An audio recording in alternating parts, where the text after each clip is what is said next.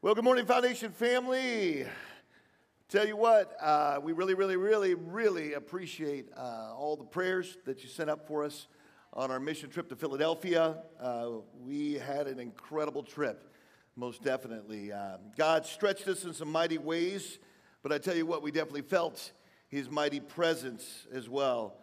So we do want to thank you for all of the many prayers. We felt those prayers as we got a chance to minister all over the city of Philly, as well as even beyond, like you saw in some of those pictures, into the countryside too. We had so many different opportunities just to love on people, to really minister the gospel to people, to be able to share the good news of Jesus Christ through our love and our actions. And we saw, I know, at least 37 people that came to know Christ as Lord and Savior. So we give all praise to the Lord for that. We also got a chance, as you saw with the countryside, we got a chance to go out to a horse farm, believe it or not. It was about an hour or so away from Philly, and that was a beautiful ministry because actually they brought in inner city kids that go to that camp that they have hardly even seen grass, and they get a chance to be able to go there and ride horses and learn all kinds of things and about the Lord, and we got a chance to minister out there as well, which was exciting. We also had a chance to share the gospel, build relationships with the kids at the Salvation Army. You saw that with a lot of basketball going on there. We did a lot of our skits as well and testimonies and shared the good news of the gospel. You also saw the clothing department. That was a great opportunity to be able to organize hundreds of pieces of clothing there, to clean up a playground at the Frederick Douglass Christian School. We also had a chance to prepare and eat a meal for a family of 6, and to do that for $4. For $4. So we went to the dollar store. We each had $4 for 6 of us and $4 for the other 6 of us. And so we had to figure out how we could prepare this meal for $4.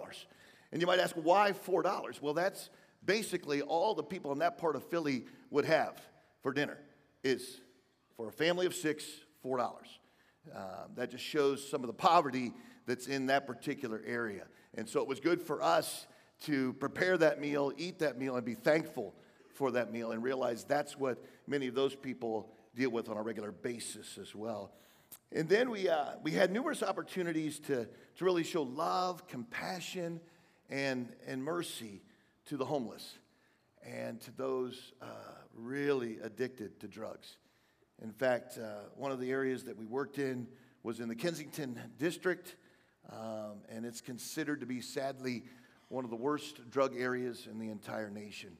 In fact, people come from all over the country to this street, and we saw tons of people in tents just shooting up drugs on a regular basis, and to see the pain and to see the hurt in so many of those people.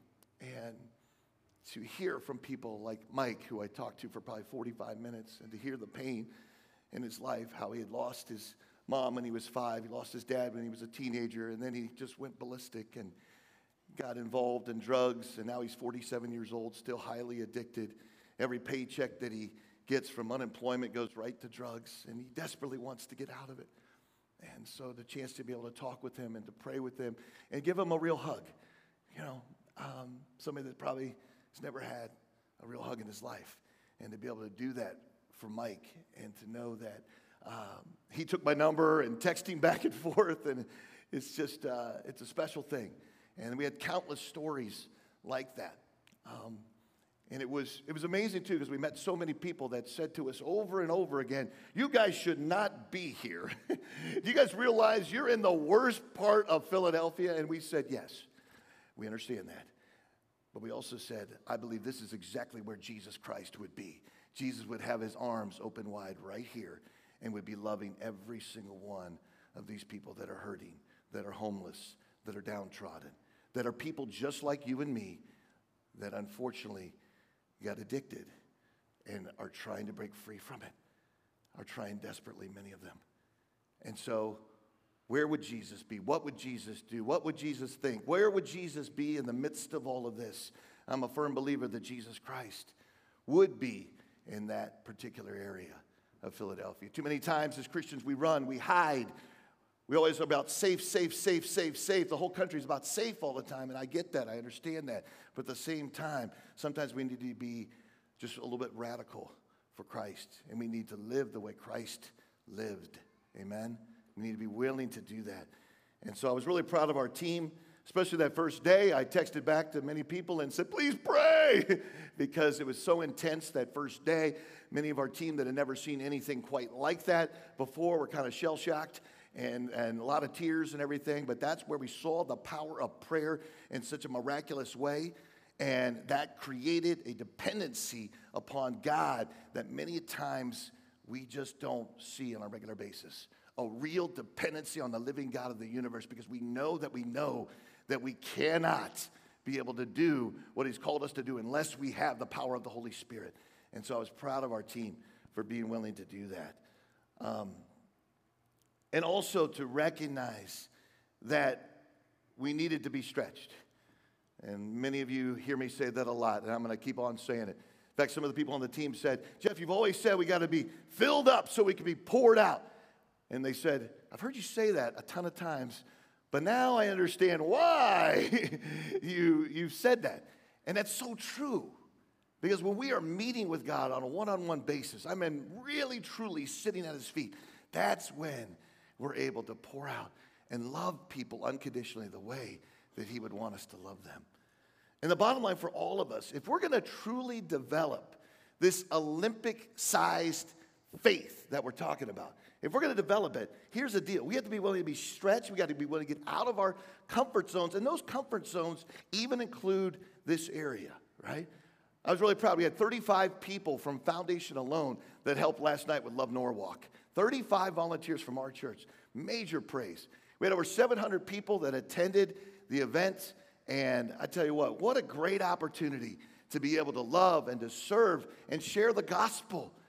We shared it over a microphone, and we shared it doing face painting, right? Doing face painting, and just to see the gospel being preached right there on the main street of Norwalk, Ohio, to close down the street and to be able to share the love of the gospel right there. Whoa, it gave me chills. It gave me chills, because this is what God's called us to do. He's called us to be a light in the midst of darkness. And we know there's more darkness than ever before, right? More darkness than ever before. But we can shine brighter than ever before. So my hope, as we conclude the series that we've been doing, Pastor Brian and I have been doing 6 weeks on Olympic-sized faith, I hope that you're getting it.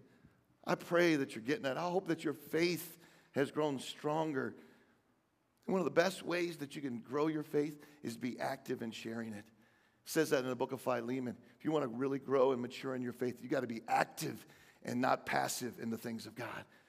And I think that becomes the problem with so many of us, is we walk in passivity instead of really being active for God. When we can be active for God, it stirs us in such a real, true way, you guys.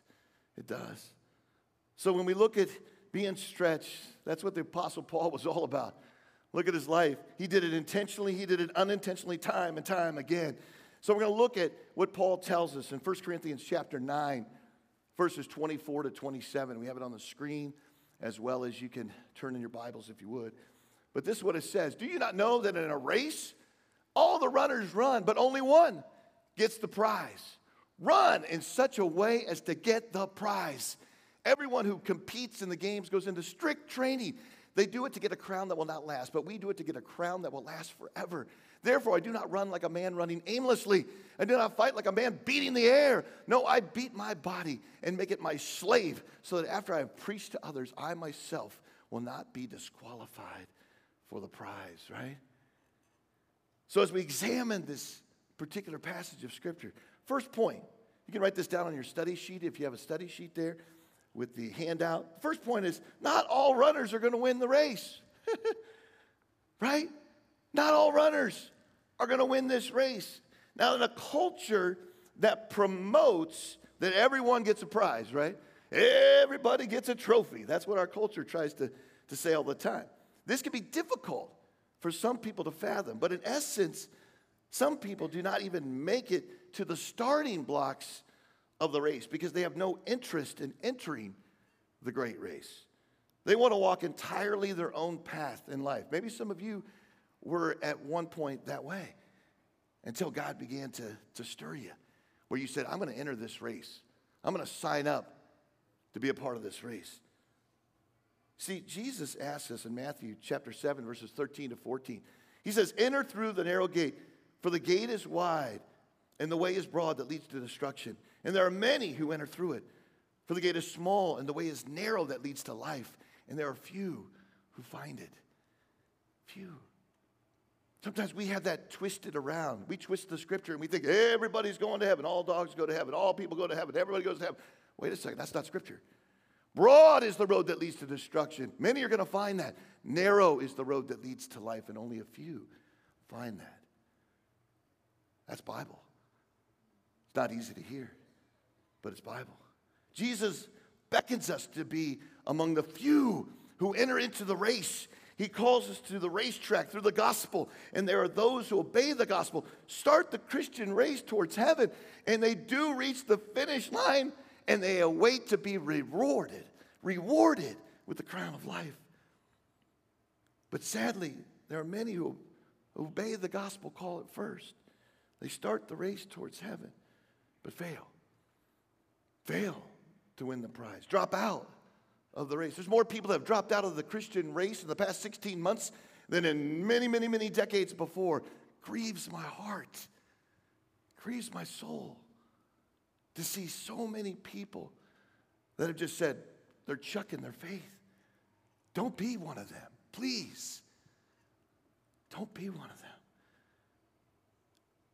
It's easy to begin well. What about to finish well? What about to finish well? Why is it the case that people don't finish well? What are the factors that lead to success or lead to failure? Oftentimes, we as Christians can fail for the same reasons that athletes fail, really. And the two primary reasons are a lack of purpose and a lack of discipline. If you don't know why you are doing something, and then you don't put the time and effort into it, you're going to fail. But if you do put the time and effort into it, you're going to succeed. And I'm not saying that it's all going to be a bed of roses. I'm not saying it's all going to be perfect. Yeah, we're going to fail at times, sure. But overall, we're going to be moving forward because we understand the importance of purpose and we understand the importance of discipline in our lives. That's what the athletes have. That's what we just watched the Olympics, right? Last week, too, all the fall sports. It's cool. All the fall sports and marching bands, they started their camps, didn't they? And a lot of the high school students started doing that. And I know many of the varsity football teams, I think they were going like 7:30 a.m. to 1 p.m. Woo! There we go. Band camp going 8 a.m. to noon for some of the schools. My daughter is doing middle school cross country. Starts at 8:30 and they run about 4 miles every day over all kinds of hills and terrain. And they're trying to get in shape so that they can make the 2.5 miles. I think it is 2.5 miles, not seem quite as stringent. But what's interesting is that oftentimes we may be willing, right, to do these particular things for a particular sport, right?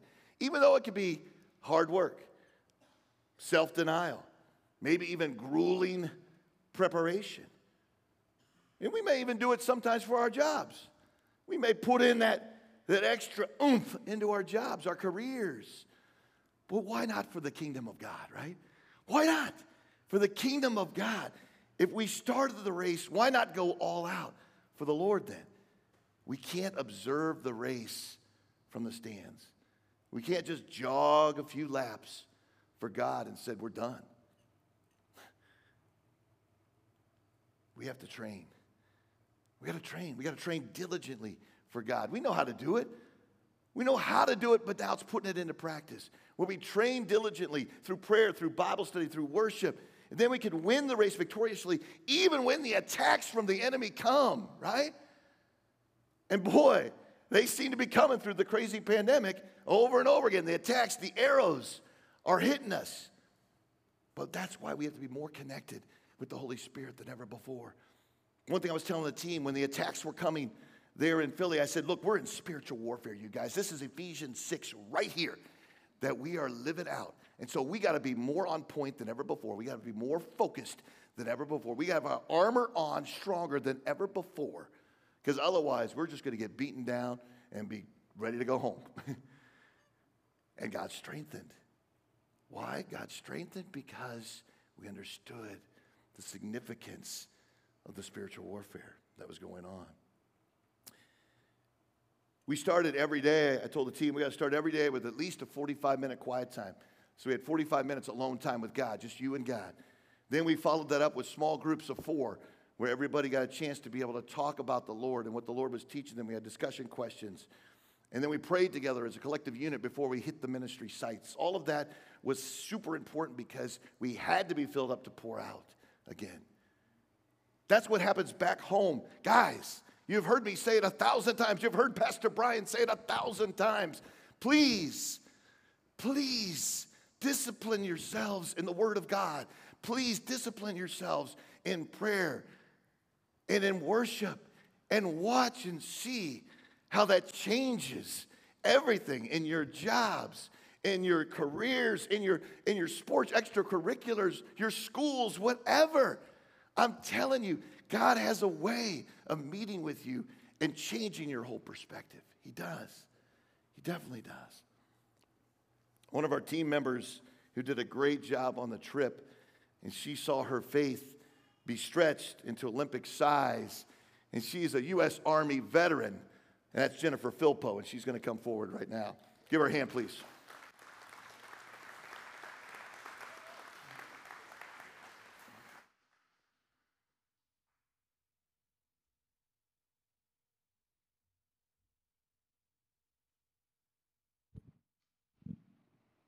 Good morning. All right, this trip was my first mission trip since high school, and I loved it. It was both emotionally and physically difficult throughout the whole week. We were blessed to have many missions, like Pastor Jeff has said, which was good because one day you felt really strong and you loved what you were doing, and the next day you were very stretched and you did not feel as strong. One way that my faith stretched was by having the missions of talking and praying with people. I am a very physical type of work person. I love to help people by doing things that need to be done. I am usually the person who will sit and talk, or I'm not usually the person who will sit and talk or pray together. But if some kind of work needs done, just consider it done. The last week stretched me by showing there are many things that my strength and skill alone will not fix. The issues that we saw on the street were beyond our control. There was nothing for us to do. We took our food, we talked to people, we prayed with people, but from there it was all up to God. There was nothing physical that we could do for them. That was a very difficult lesson for me to learn. However, watching my group pray and listen to them was honestly showed God's love out there. Talking and praying a lot of times is more important than the actual work. My faith also grew over our time together. We were able to have alone time with God, like Pastor Jeff had said, by doing devotional and reading. I have heard the phrase many times that we have to fill ourselves up to pour out. But this week was the first time that I actually felt that when we got back to the house each day, I had poured out every drop that I had. Every day going to the house, I knew that I had poured out, and it was awesome a feeling. We were so energized in the morning and confident in where we were going. And then by the middle of the job, we were done. We had nothing left. However, we kept going and completed the mission. And then we went back home feeling so drained, and yet we had worship together each evening, and we had fun and talked and enjoyed each other. It did not take very long to know that we were no longer working on our own strength, but it was God's power. A story that I would like to share was our second day there. We were handing out hot pretzels throughout the community. I was carrying the box because I would have much rather just carried the box than to actually approach somebody and have to talk to them. So there was one pretzel left in the box that I was carrying, and I was waiting for my other team members to find somebody to hand that to. However, as I was walking, some guy stopped and asked me directly if he could have that pretzel. And so of course I said, and I handed him the pretzel and then walked away, scared to say anything. He started walking with our group, and his name was Mr. Martinez. He was telling us that we should not be in the area, that his wife had passed just over a year ago from a stray bullet. And the group talked to him for quite a while. As they were talking, Amy looks at me during the conversation and asked if I would like to pray with him. She knew I was feeling disappointed from the first day for not being bold enough to talk to anyone. Very hesitantly, I agreed and was able to pray with Mr. Martinez in the group. Although I was very nervous, I thank God for the opportunity to share God with others and to be able to pray with them. I came across the verse during this week that I use for strength that I would like to share with you. It's Acts chapter 4, 28 through 31. They did what your power and will had decided beforehand should happen. Now, Lord, consider their threats. Enable your servants to speak your word with great boldness. Stretch out your hand to heal and perform signs and wonders through the name of your holy servant, Jesus. Thank you.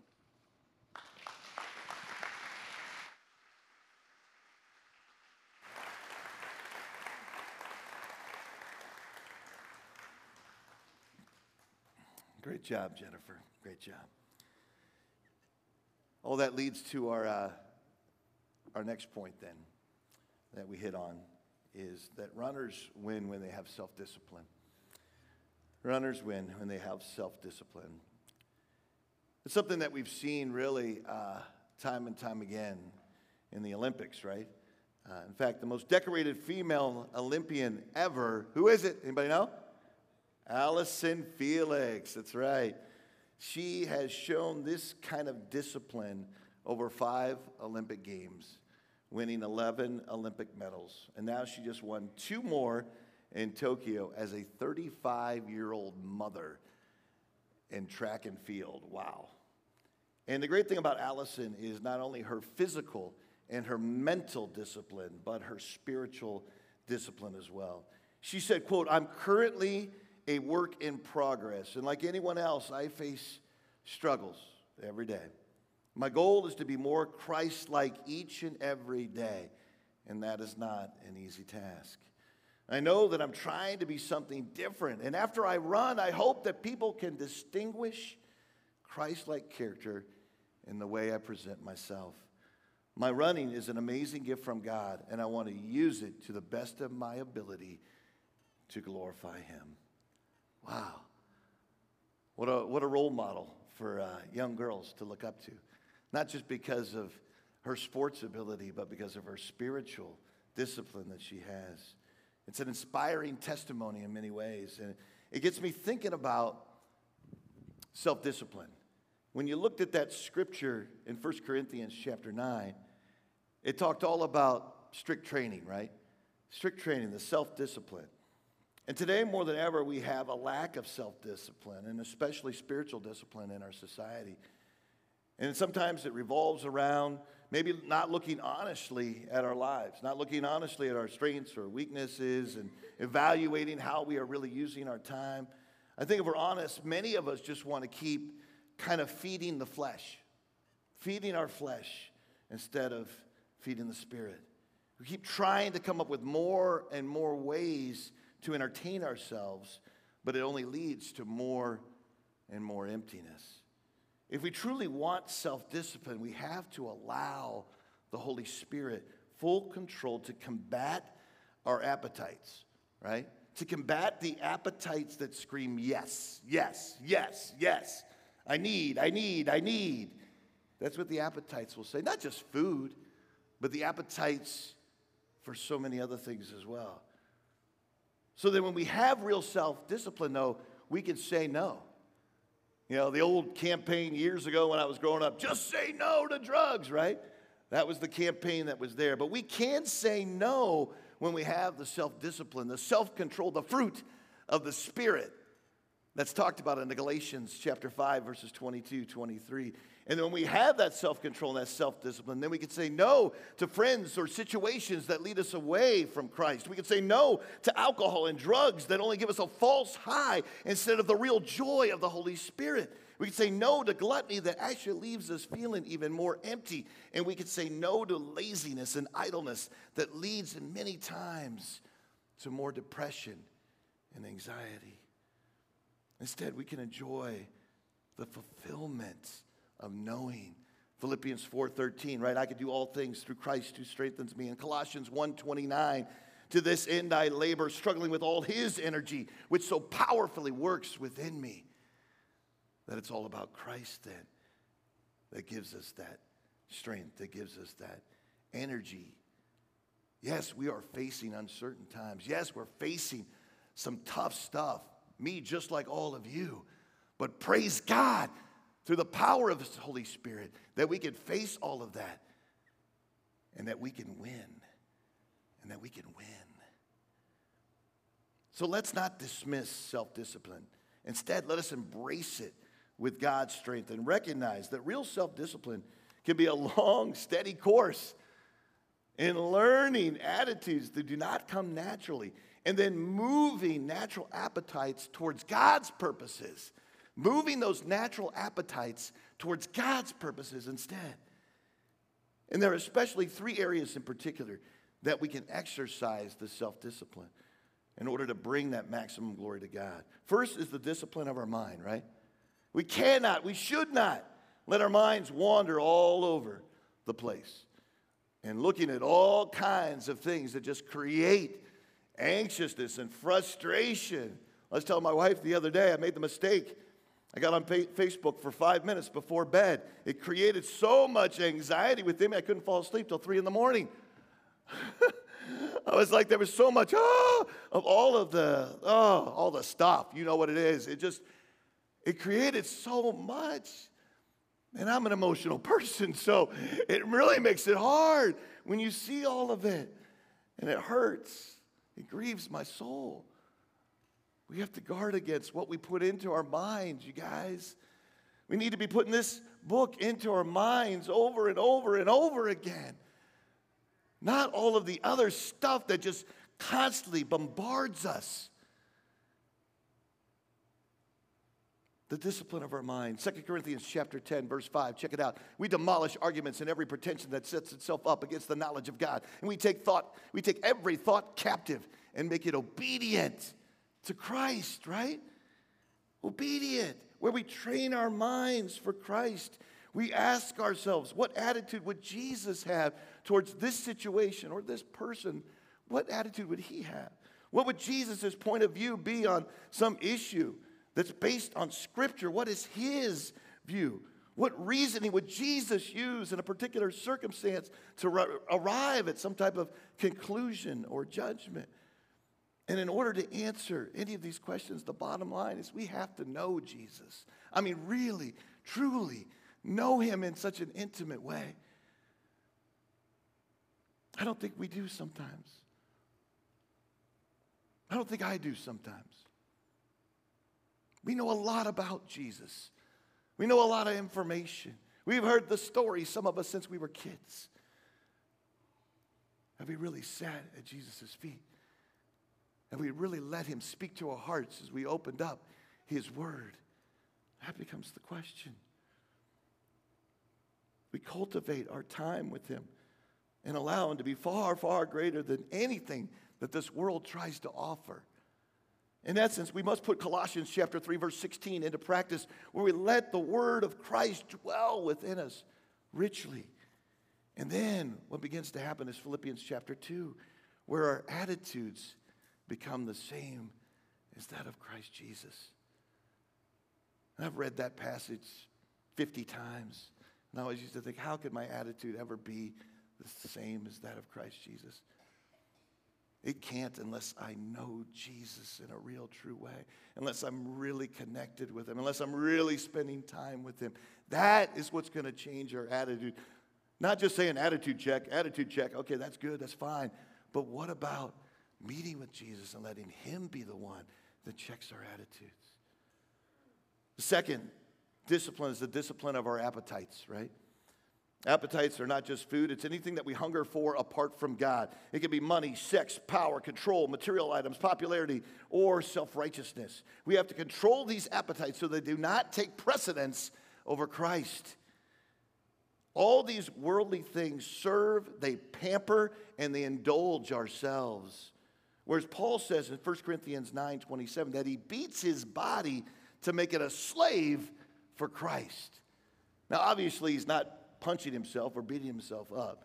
But what he is doing, he's denying himself a lot of the worldly thoughts, the worldly ideas, the worldly things in order that he could be more fully devoted to Jesus Christ. So that he could be a fully devoted follower of Christ and messenger for Christ. So then what do we need to deny ourselves so that we can be more effective for Christ, that we can serve him more effectively? Is there a certain appetite that prevents us from being 100% devoted? Maybe it's even a good thing, but it's not the best thing. Sometimes it could be something that really is just draining our time instead of enhancing our time, right? Whatever it is, we have to surrender it. You guys know it.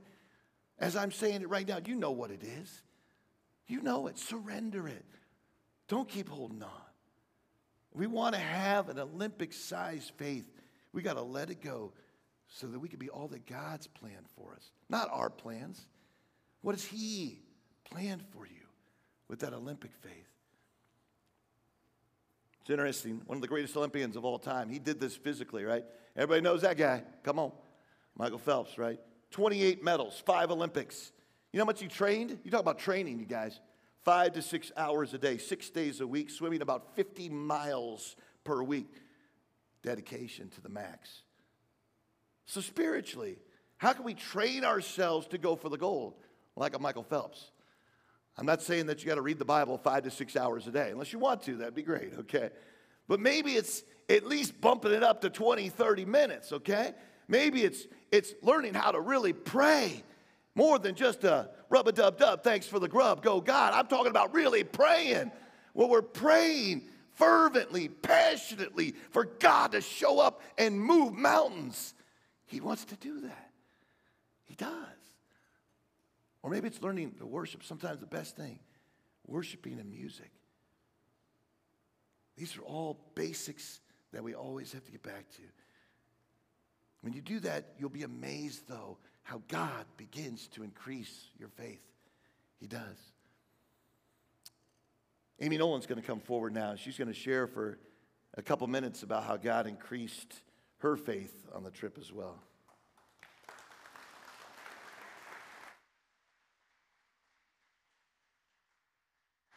Hello. So anyone that knows me knows that I like things organized. So my card's like color-coded in case I lose my spot. But I don't know that I'm actually going to say that. So I've been a nurse for 20 years. Nurses need to know what's going on, anticipate outcomes. When you go on a mission trip, it's not like that. So that took me out of my comfort zone right away. I like to know what I'm having to eat, even if I go to family gatherings. And even that we didn't always know right away. But Acts 1:8 says that the Holy Spirit's in us and we need to be witnesses, not just here with our families, not just where you work, but all over. And one of the things that I learned that stretched me is there's opportunities everywhere that you're at. They aren't planned. You have to be ready.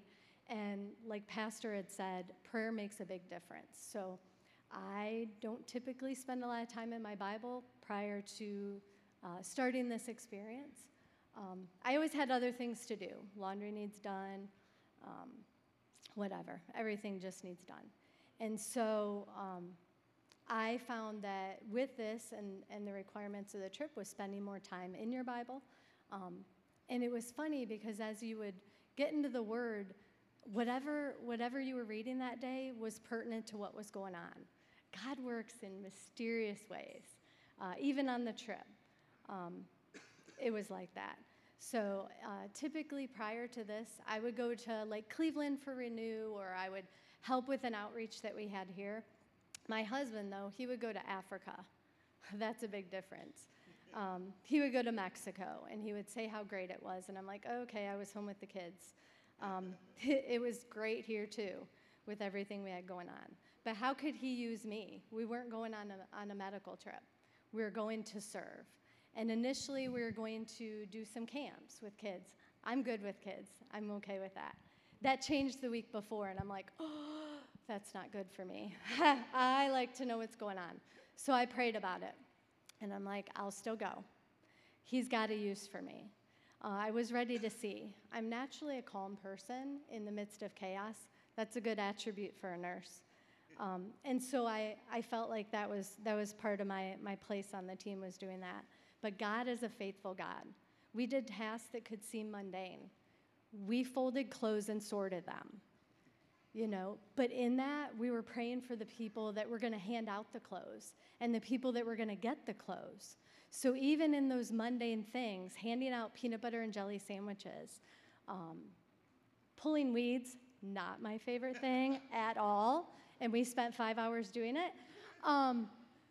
But even in doing that, you're praying for the kids that are going to play on that playground. You're praying for the people you're with, that they can continue to serve the way that we want to serve. God is faithful in all of that. So we fed the hungry peanut butter and jelly sandwiches and soft pretzels, but we prayed with them, and we made a difference. We prayed with Amanda. She was a drug addict and a homeless individual in Kensington, but she was the caregiver for all those around her. So we prayed for her for strength, that she could continue to help those around her. And then there was a little girl at Salvation Army. Her name is Marissaville. And when we first got there, she was sitting kind of off to the side, and she wasn't really engaged in our skits, and she was by herself. Josh, as we were doing the skits, went through and tried to get her to smack his hand, and she wouldn't. What I ended up finding later is we're out on the basketball courts, and we're playing tag and different things. And what she said, she came over to me and came right up to me, and we were talking. And I said, "Oh, can I pray for you?" That is not my strong suit. My husband can pray with anyone, anytime, and he sounds great. I fumble. And she said, "Yes, please." And I'm like, "Oh, okay, God, I'll do this." She has trouble in school, so I prayed with her in that. What I didn't know was that each of us were planting seeds along the way. Josh had reached out to her. Andrea had spent time with her prior to that, and at that time she wasn't ready to pray. So just like Matthew says, we're planting mustard seeds that can grow into something else. We did that as a team, and each of you can do the same. You just need to look for the opportunities and take them.